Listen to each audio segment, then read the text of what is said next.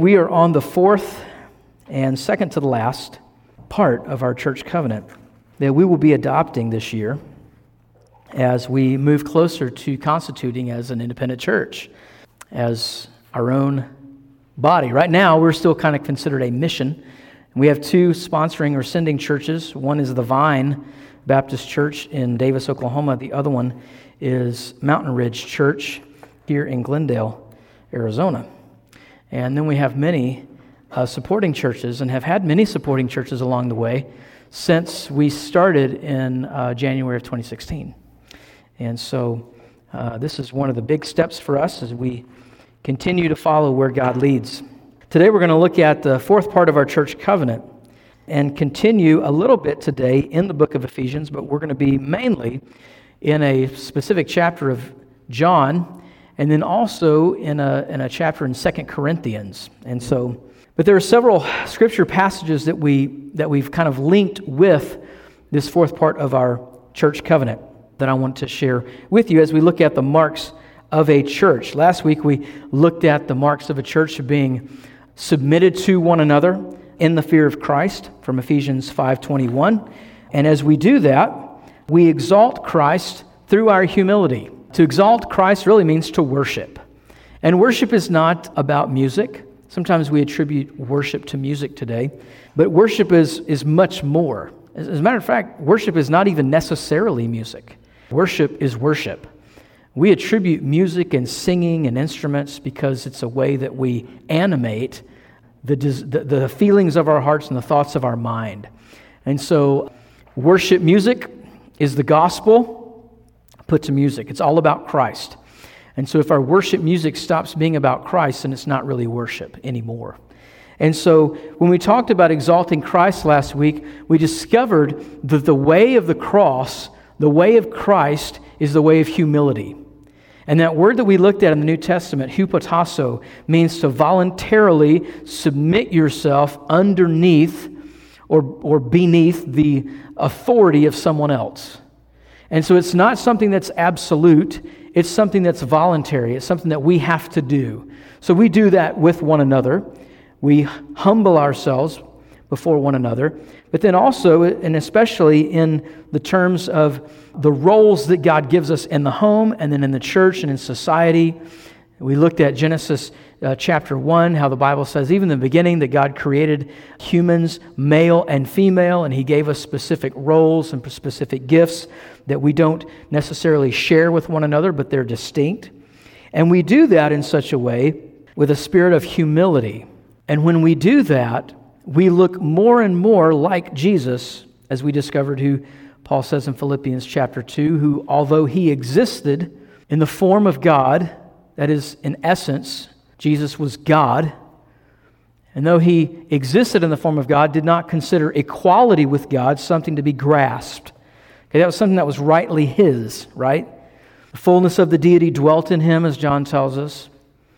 But even though He existed in the form of God, He did not consider equality with God something to be seized that was rightfully His, but the Bible says He emptied Himself. The word kenosis is used there in Philippians 2, so that's known as the kenotic passage, which talks about Jesus being the one who, for whom and through whom and to whom are all things, rightfully so, yes? But He emptied Himself. And if Jesus can empty Himself of Himself for us, for me, in the incarnation, that is, that He condescended to such a point from heaven to earth and died on the cross, if He can do that for me, then I can submit myself to the authority of others, to serve others. Jesus washed His disciples' feet, we discovered last week, and showed that humility to them as an example that they would follow in His steps, that we would follow in His steps with the same humility. So that's what we looked at last week, that we would magnify Christ, that we would exalt Christ by humbling ourselves in fulfilling our God-given roles of biblical manhood, womanhood, and childhood as the Holy Spirit empowers us. So we give one another grace to learn, to try to learn the things that are pleasing to Christ, but to be moving forward in transformation all the same. Today, we're looking at the fourth part, specific marks of the church, faithful witnesses and bold ambassadors. What does it mean to be a faithful witness and a bold ambassador? So this is the fourth part of our covenant. To represent Christ as faithful witnesses to the life-changing power of the gospel and bold ambassadors of His kingdom in expectation of His return. So again today, what I'm going to do in the message is I'm just going to break that statement down into 2 or 3 parts. And we're going to discover through our interaction with Scripture, what does it look like to be a faithful witness? Has God given us a blueprint? Has He given us a plan on what it looks like to be a faithful witness? So I hope that you would engage in His Word. I'm reading from the New American Standard. Follow along in your own copy of the Scriptures.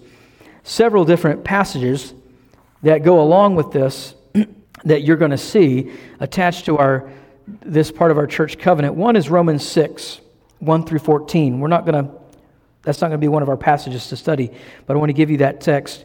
If you have a copy of our church covenant, you'll see it as one of the addresses underneath that 4th point. Romans 6, 1 through 14, where the Apostle Paul talks about that now that we are covered in grace, he anticipates a question. And he does this diatribe in the beginning of the book of Romans, where he says, he makes these truth statements, and then he anticipates questions that we might have. And one of the ones in Romans chapter 6, he says, since grace abounds all the more, he anticipates someone asking, well, shouldn't we just continue in sin so that grace would increase? If the more we've sinned, if the more humanity sins, the more God pours upon grace, shouldn't we just sin more so that grace may increase? And he says in the Greek emphatic, he says, meganoita, which is a very nice way of saying, where I'm from in the South, heck no. Okay, it's very emphatic, and it's translated probably in your Bible, may it never be. May it never be. No. And then he goes on in verses 1 through 14 to say, don't you know, brethren, that those of us who have been baptized into Christ's death? And that even as Christ was buried, so our old lives have been buried, and just as He was raised to eternal life, so we are now new creatures. And that we are no longer to be controlled by sin. We are no longer to present our bodies over to sin as instruments to be used by sin. But instead, we're to present our bodies as instruments to righteousness. So you're a new creature. And so now that we are to represent Christ in the world as faithful witnesses, there's a change that has happened in us. And so we're different from the people that are around us. We'll get into that more later. And then also Galatians 2:20. Paul says, for I have been crucified with Christ. And it's now no longer I who live, but Christ who lives in me. And the life that I now live, I live by faith in Him who loved me and gave Himself up for me. And so we see a transition. Paul says, look, there's something that's happened in my life. I have been crucified with Christ. And so there's a different me walking around the planet now. Something different has happened. And then also in Titus 2, verses 1 through 15, we're told how to behave as new believers. But today we're going to specifically look at 2 Corinthians 5, 14 through 21, and also John chapter 9. So we're going to start in John chapter 9 as we look at what it means to be a faithful witness. So if you'll turn in your Bible to John chapter 9. You may be familiar with this story. This is such an interesting story to me because it's very simple, the response of this man who has been healed by Jesus. And I want you to see the simplicity of his witness, because we're going to learn by looking at this story, we're going to learn what it means to be a faithful witness. I'm going to share 4 things with you that we get from this passage. There may be more here, but we're just going to look at these 4. So follow along in your copy of the Scriptures. I'm going to read verses 1 through 38. And as he passed by, he saw a man blind from birth. And his disciples asked him, saying, Rabbi, who sinned, this man or his parents, that he should be born blind? Jesus answered, it was neither that this man sinned nor his parents, but it was in order that the works of God might be displayed in him. We must work the works of him who has sent me, as long as it is day. Night is coming when no man can work. While I am in the world, I am the light of the world."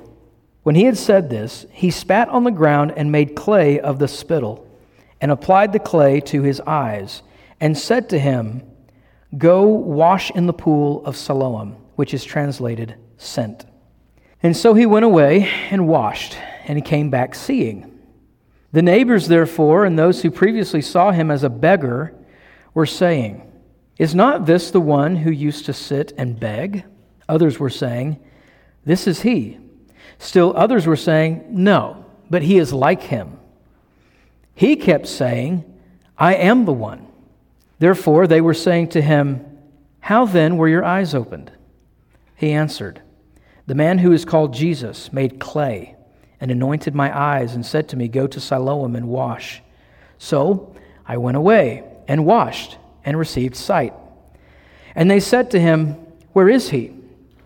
He said, "I do not know." They brought to the Pharisees him who was formerly blind. Now it was a Sabbath on the day when Jesus made the clay and opened his eyes. Again, therefore, the Pharisees also were asking him how he received his sight. And he said to them, "He applied clay to my eyes, and I washed, and I see." Therefore, some of the Pharisees were saying, "This man is not from God, because he does not keep the Sabbath." But others were saying, "How can a man who is a sinner perform such signs?" And there was a division among them. They said, therefore, to the blind man again, "What do you say about him, since he opened your eyes?" And he said, "He's a prophet." The Jews, therefore, did not believe it of him, that he had been blind and had received sight, until they called the parents of the very one who had received his sight and questioned them, saying, "Is this your son, who you say was born blind? Then how does he see?" His parents answered them and said, "We know that this is our son, and that he was born blind. But how he now sees, we do not know, or who opened his eyes, we do not know. Ask him. He's of age. He shall speak for himself." His parents said this because they were afraid of the Jews, for the Jews had already agreed that if anyone should confess him to be the Christ, he should be put out of the synagogue.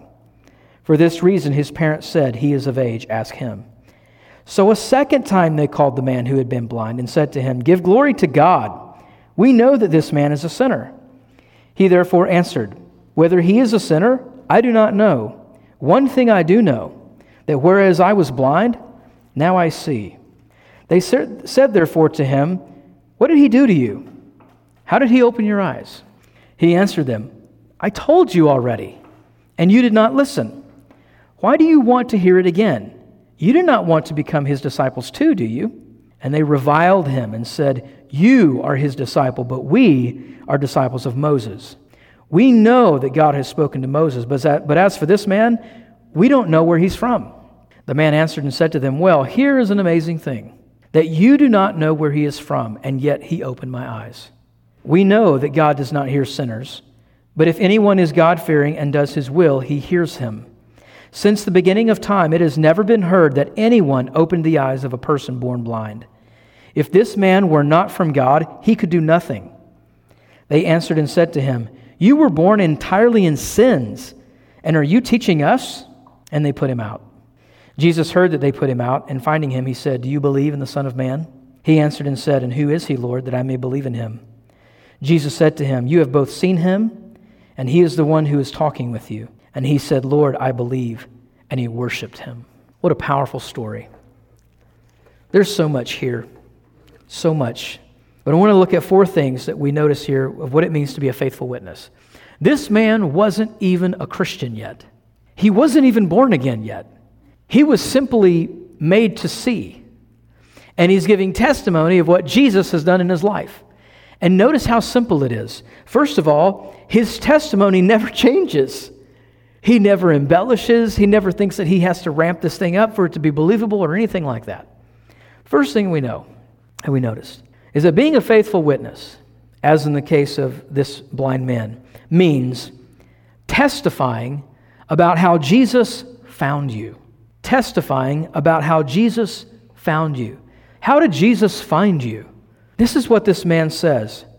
In verse 9, I want you to notice what's going on here. All these different people are giving different testimonies. People are asking the neighbors. The neighbors are talking about him, that he was a beggar. Is this not the same guy? He looks the same as the guy who used to beg. Is he not the one who used to sit and beg? Verse 8 says, others were saying, listen, this is he. He's the guy. I recognize him. I remember what he looked like. Others saying, no. He just looks, this is his doppelganger. Okay? He looks just like him. The other day we were in Chandler. I was shopping with the girls, and we went to eat some pizza. We were at the New York Pizza Department. Anybody ever been there? Really good pizza. Love it. And we're sitting there eating, and this guy walks in, really tall, and I'm going, this guy, who is he? He's like somebody famous. And then it clicked. Drew Bledsoe, former quarterback for the Patriots and Dallas Cowboys. I was like, this is Drew Bledsoe. It's him. And then he had two young men with him that were both really tall. One of them had an ASU hat on. I'm going, maybe that's his son. Maybe he plays football for ASU. So I'm on Google. I'm looking this up on Hannah's phone. She's looking it up. And I'm going, that's Drew Bledsoe. She's like, who's Drew Bledsoe? I told her, I said, before Tom Brady. Okay? It was hard to imagine. There was this guy named Drew Bledsoe. And so I don't know if he catches me looking at him, but I'm like looking at him, trying to get him to turn around. Oh, this got to be Drew Bledsoe. And then I got a closer look. It wasn't Drew Bledsoe. But this guy could have been his body double. I'm telling you. This is what people think. He's not the guy. He looks like him, but it's not him. Okay, don't go all crazy on us. And what does he keep saying? He says, I'm the guy. I'm the guy. Now, sometimes what we're tempted to do, and what we do many times, is whenever we become Christians and we feel like there's this expectation to paint a picture, a false picture of our identity. And we don't talk about who we were when Jesus found us. And what we do is we cripple the testimony that God has specifically given to us. And we can learn a lot from Paul, because Paul's very clear in the New Testament when he talks about over and over and over who he is at his core. To me, the very least of all the saints, he says, this grace was given. Why? He says, so that God might show his love and the depths of his mercy. If he can use someone, if he can save someone like me. Well, what do you mean like you? Let me tell you where I came from. Let me tell you who I was. Let me tell you about my wicked heart. Being a faithful witness means testifying about how Jesus found you, about your past. Being honest. Never does this man run away from who he was. He even goes into the presence of the most legalistic people on the planet, at least in his world, and said, I'm the guy, I'm the beggar who used to step over to worship in the temple every day. I'm that guy. I'm the guy who was blind my entire life, who you said it must have been something that he did or his parents did, so we're just going to leave him alone. Don't minister to him. He's the righteous. He's rightly receiving God's condemnation. Don't get in the middle of that. I'm that guy. Testify about how Jesus found you. Secondly, telling the truth about your conversion. Being a faithful witness means telling the truth about your conversion. Look at verse 15. We know how Jesus healed him, how he gave him sight. But notice the consistency of how much he tells the truth. He says, he applied clay to my eyes, and I washed, and I see. He applied clay to my eyes, I washed, and I see. That sounds silly, doesn't it? That doesn't make any sense. You're telling me that this guy spit in the dirt, made clay, wiped your face with it, and told you to go wash it off, and now you see? I'm sure we might think, you know what, this testimony of mine, no one's going to believe. It's ridiculous. Maybe I should tweak it a little bit so that it's a little more believable. Maybe there's something about the gospel that's just simply unbelievable to an unbelieving world, and if we can just modernize it, if we can just catch it up to the times, then it'll be palatable for people. then they'll be able to receive it. But that's not what being a faithful witness according to the Word of God is. Being a faithful witness is saying, look, I know it sounds crazy, but this is what happened. God sent His Son from heaven. He took on flesh. He was born of a virgin. He lived a perfect and sinless life. He went to the cross and He died for my sins. And because He died on the cross for my sins in my place, His shed blood has made me clean and has saved me and given me salvation. And so now I have a future. Now I have life eternal. Well, that sounds silly, but it's the truth. The truth. Tell the truth. Paul says in his first letter to the Corinthian church, the message of the cross is foolishness to those who are perishing. To the Jew, it's a scandal. It's a stumbling block. But to those who are being saved, it is the power of God. It is the wisdom of God. Tell the truth. Keep it simple. Third thing, giving Christ the glory for your salvation. He never changes this part of His testimony. Look at verse 25. They ask Him, because they say, look, we're going to give you a second chance. This time, would you give glory to God for what happened? Okay, give glory to God. This man's a sinner. He's doing work on the Sabbath day. We know he's out of God's will, this man named Jesus from Nazareth. So this time, give glory to God, okay? And this man says this, whether he is a sinner, I do not know. He's just saying, look, I don't know enough about this guy. I'm not a theologian. I haven't been following him around like these other guys, Peter and James and John. I don't know him like they do. I don't know if he's a sinner. But this is what I do know. I do know that whereas I was blind, now I see. It's so simple, isn't it? His testimony. And he's just honest. He's like, you know what? I don't know these things, but I know this. I'm sure of this.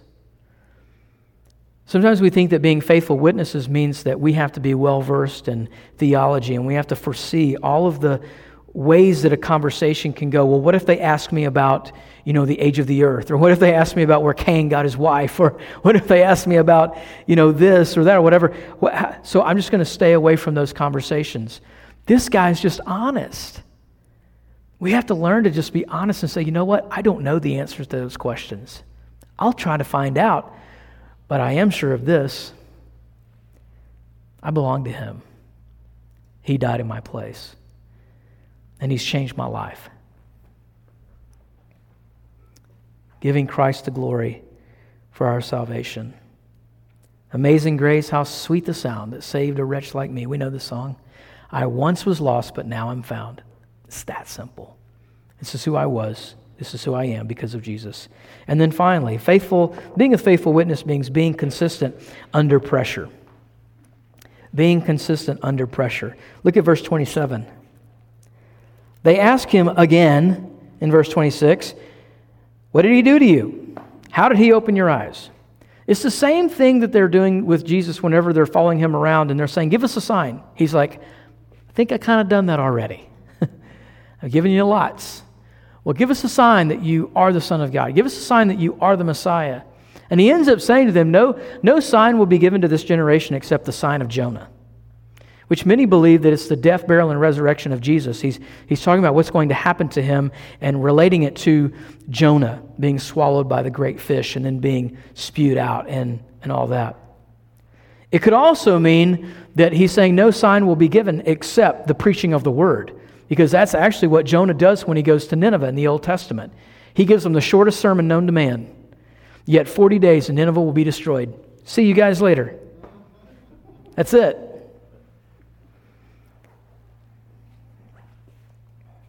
Either way, both are consistent, I believe, with the Word of God. But they're asking Jesus all these questions. They asked this guy.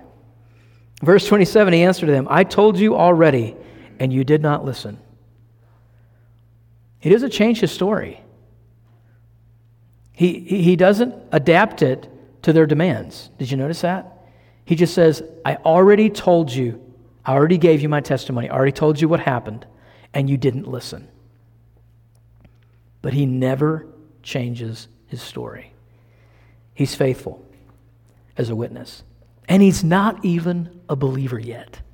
He hasn't even been confronted with the person and work of Christ until later on in the story.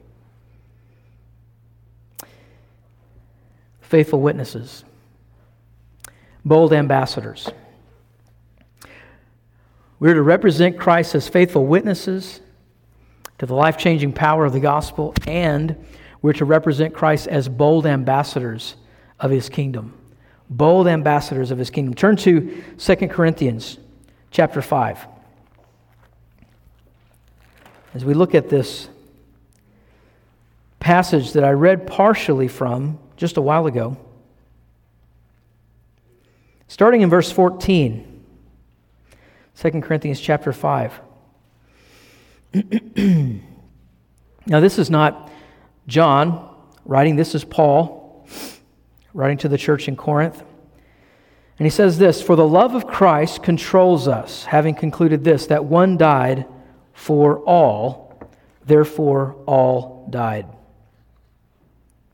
And he died for all, that they who live should no longer live for themselves, but for him who died and rose again on their behalf.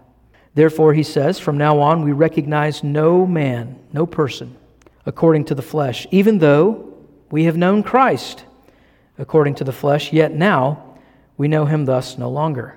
Therefore, if any man is in Christ, he's a new creature. The old things passed away. Behold, new things have come. Now all these things," he writes in verse 18, "are from God, who reconciled us to himself through Christ, and gave us the ministry of reconciliation, namely, that God was in Christ reconciling the world to himself, not counting their trespasses against them, and has committed to us the word of reconciliation.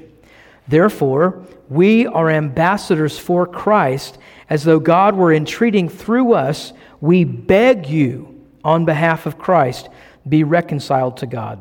And he made him who knew no sin to be sin on our behalf, that we might become the righteousness of God in him." Again, we're going to look at four things from this passage. What does it mean to be a bold ambassador of Christ's kingdom? First of all, we see that it means no longer living for yourself. As ambassadors, we no longer live for ourselves, but we no longer live for this kingdom, this earthly kingdom, the worldly kingdom, or our own kingdom within it. We now exist, we now live for his kingdom. And so we no longer live for ourselves. We see that in verse 14 through 15. We are controlled by the love of Christ. He died for all. Why? That they who live should no longer live for themselves, but for him who died and rose again on their behalf. So everything changes in the life of a Christian when we come to faith. Our life changes in the sense that we no longer live for ourselves. Now, this is interesting to note because there are some Christian churches, Christian individuals, Christian pastors, teachers, leaders, who will try to adapt the message of the Bible and the message of the gospel to a kind of self-centered mentality that's very evident in humanity. That is that Jesus actually wants to be part of your plan, okay? That he wants to support you in your efforts to be the best person that you can be. He wants to come and support your dreams and your aspirations and your plans and things like that. And it's a very deceiving message because it's contrary to the gospel. The gospel says that once God comes in and changes our life through the power of Christ, then we actually submit ourselves to his authority and we give up. We give up all the things that we so treasure. Our will, our desires, our plans, our wants, all the things that we treasure. There was a very wealthy man who met Jesus, and he had everything the world could offer, except he knew the limitations of the world. He knew he could own everything. He knew he could experience every thrill the world had to offer, but he knew every time he attended a funeral of a family member, every time he opened the newspaper, it was staring him in the face, and that was the fact that he was not going to live forever to enjoy all of his stuff. There's one missing piece. And he hears about this person from Nazareth who was going around and telling people they could live eternally if they would put their faith and trust in him, that he was the Son of God. And this rich man found and sought out Jesus and said, I want what you got. And Jesus said, obey the commandments. He said, done it. Okay? Take everything that you own, sell it, take the money, give it to the poor, and then come follow me, and you can be my disciple. And the Bible says the man went away grieved because he owned much. He didn't want to lose anything in order to follow Christ. He didn't want to give up living for himself. And that was the deal breaker. And if Jesus is going to say this is the deal breaker, then we have to as well. We have to share that message. We as bold ambassadors, not only do we have to no longer live for ourselves, but the message that we share to people is that if you want to be saved, you must no longer live for yourself. You have to give that up. It's not Jesus. It's not Jesus plus all of your selfishness. It's Jesus. Choose him over everything else. So no longer living for yourself. Secondly, it's no longer recognizing people according to the flesh. It's no longer seeing people, it's now seeing people in a different light than you used to. This is very difficult for us as well. In verse 16, he says, therefore, from now on, we recognize no one according to the flesh. Why does he say that? Why does he say that now, no longer are we different, but we don't recognize other people in the same way? Because he's talking about this idea of being ambassadors. There is a new kingdom that is broken into history. And now, Jesus, in his presence, as he's walking the earth and he is performing miracles, he is declaring that there is an inbreaking of a new of God's kingdom in history. And now the light has shone in the darkness, as John says in John chapter 1, and the darkness does not comprehend it. Now, again, you have this stark contrast within light and darkness that you see all the way back in the beginning of Genesis chapter 1. Jesus is the light of the world, so he's coming in and he's bringing in his kingdom, and now he brings a sharp distinction between what is light and what is darkness, in such a way that as he's going out through his ministry, demon-possessed people are crying out. Demons are running from him. Why? Because they are darkness, and the enemy is running from Christ. So there's this new kingdom. Therefore, there's a sharp distinction between light and darkness. There are two kingdoms. We like to think of people as being just on the fence. Think of our friends, our neighbors, our family members who are not believers. That's okay. They're somewhere in the middle. They're not evil people. They're not murderers or child abusers or anything like that. They're just normal people. They're probably going to be okay.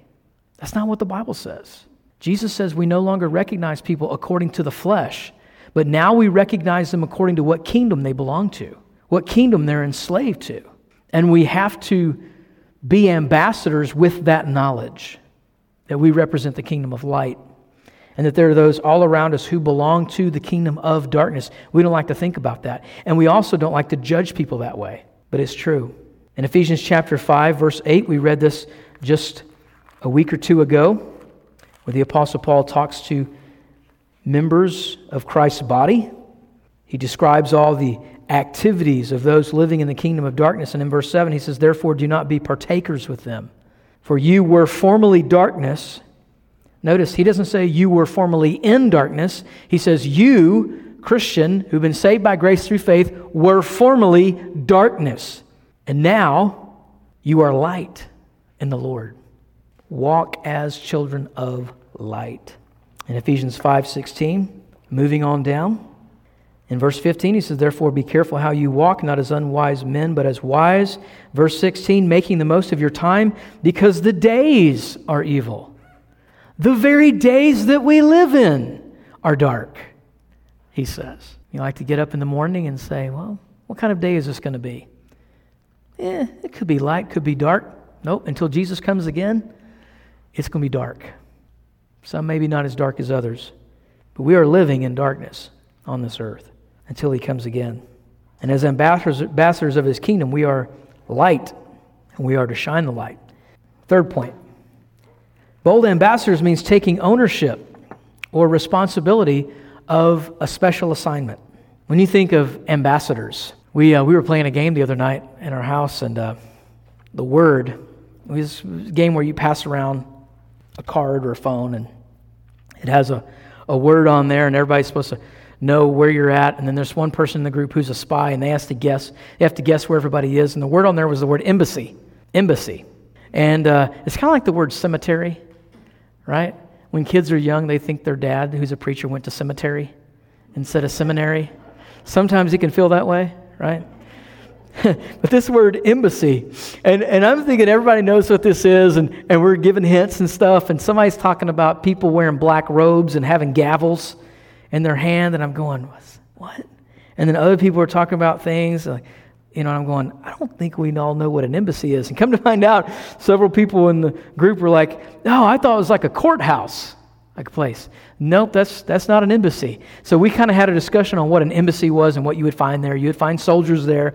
You would find a flag there of the country. You would find people, working there who represent a different country than the one that they live in and things like that. And people go there to seek asylum and to get visas and all these other things. We need to have in our mind, this is what the Apostle Paul was trying to envision here, is he's convincing us that we are representatives of a different kingdom here on earth. That we represent someone else's authority. Our citizenship, Peter even says, our citizenship is in heaven. We belong to someone else. We have a different nationality because we've been born again.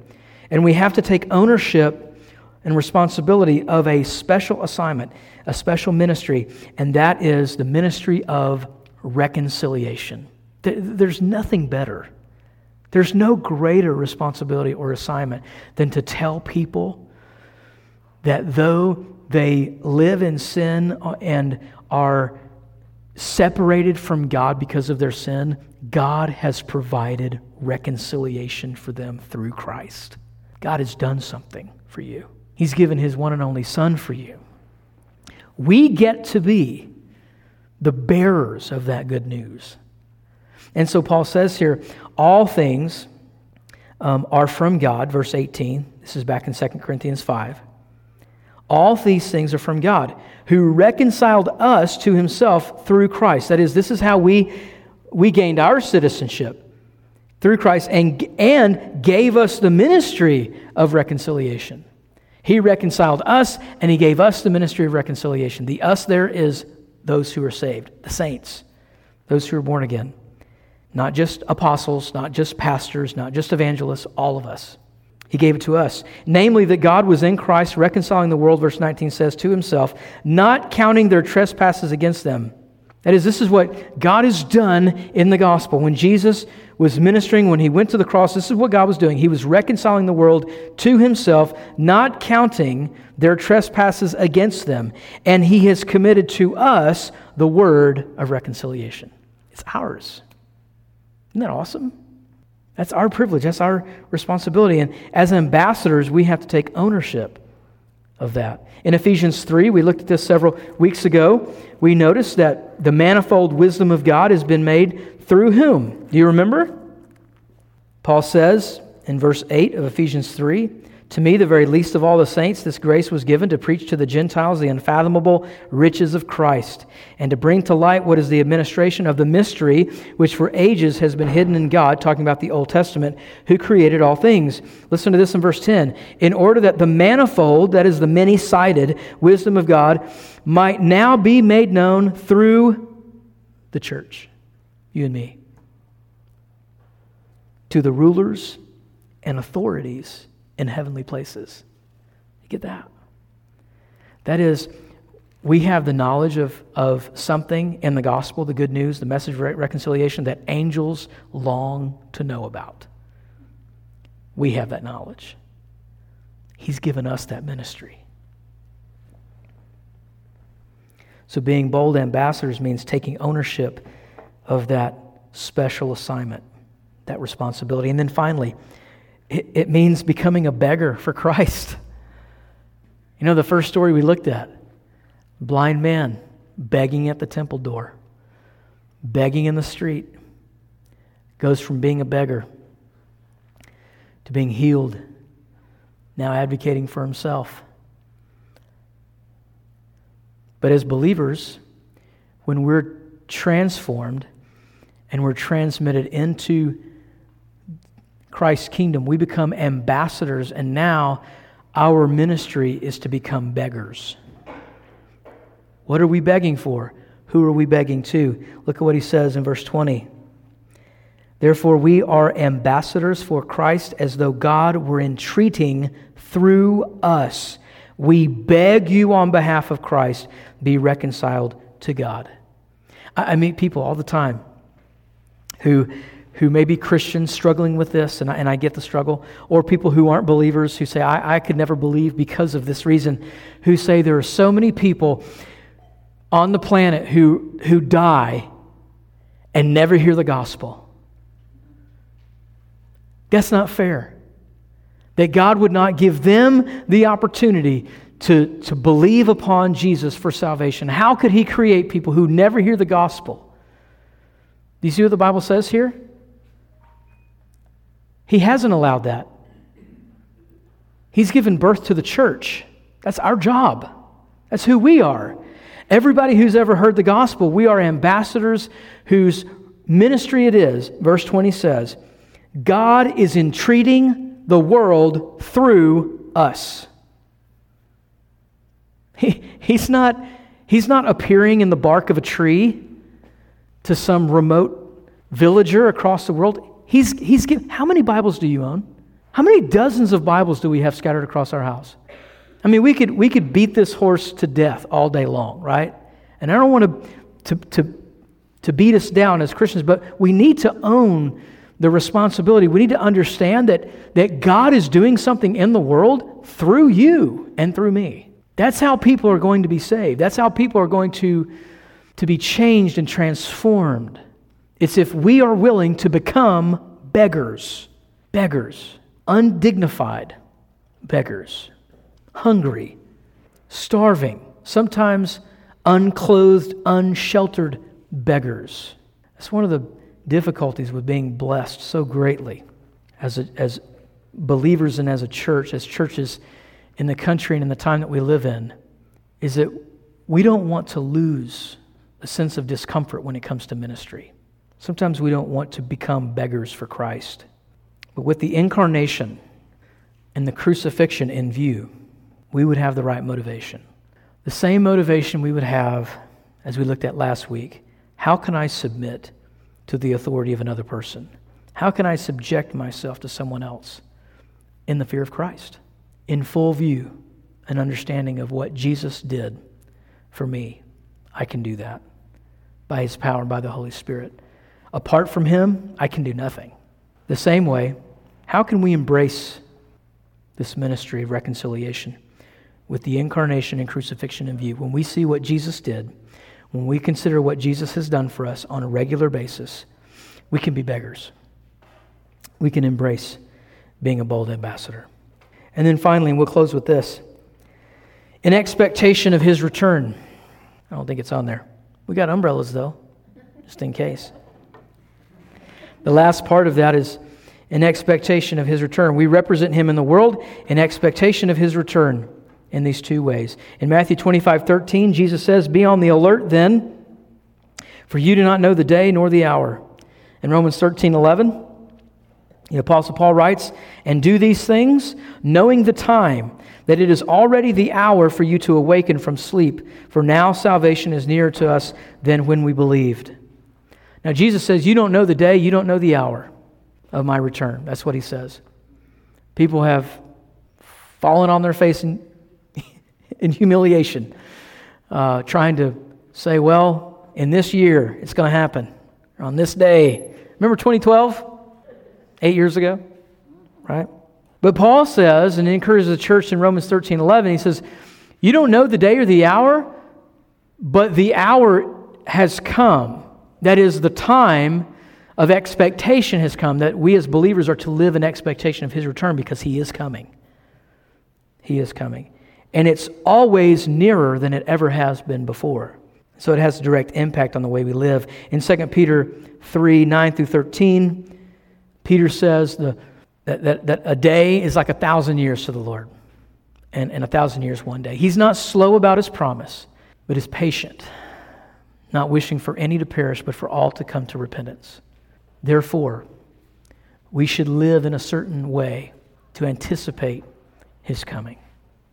I hope that as we continue to grow as a church and be transformed as a church body, that we will commit to one another to represent Christ in the world as faithful witnesses to the life-changing power of the gospel and bold ambassadors of His kingdom in expectation of His return. Let's pray.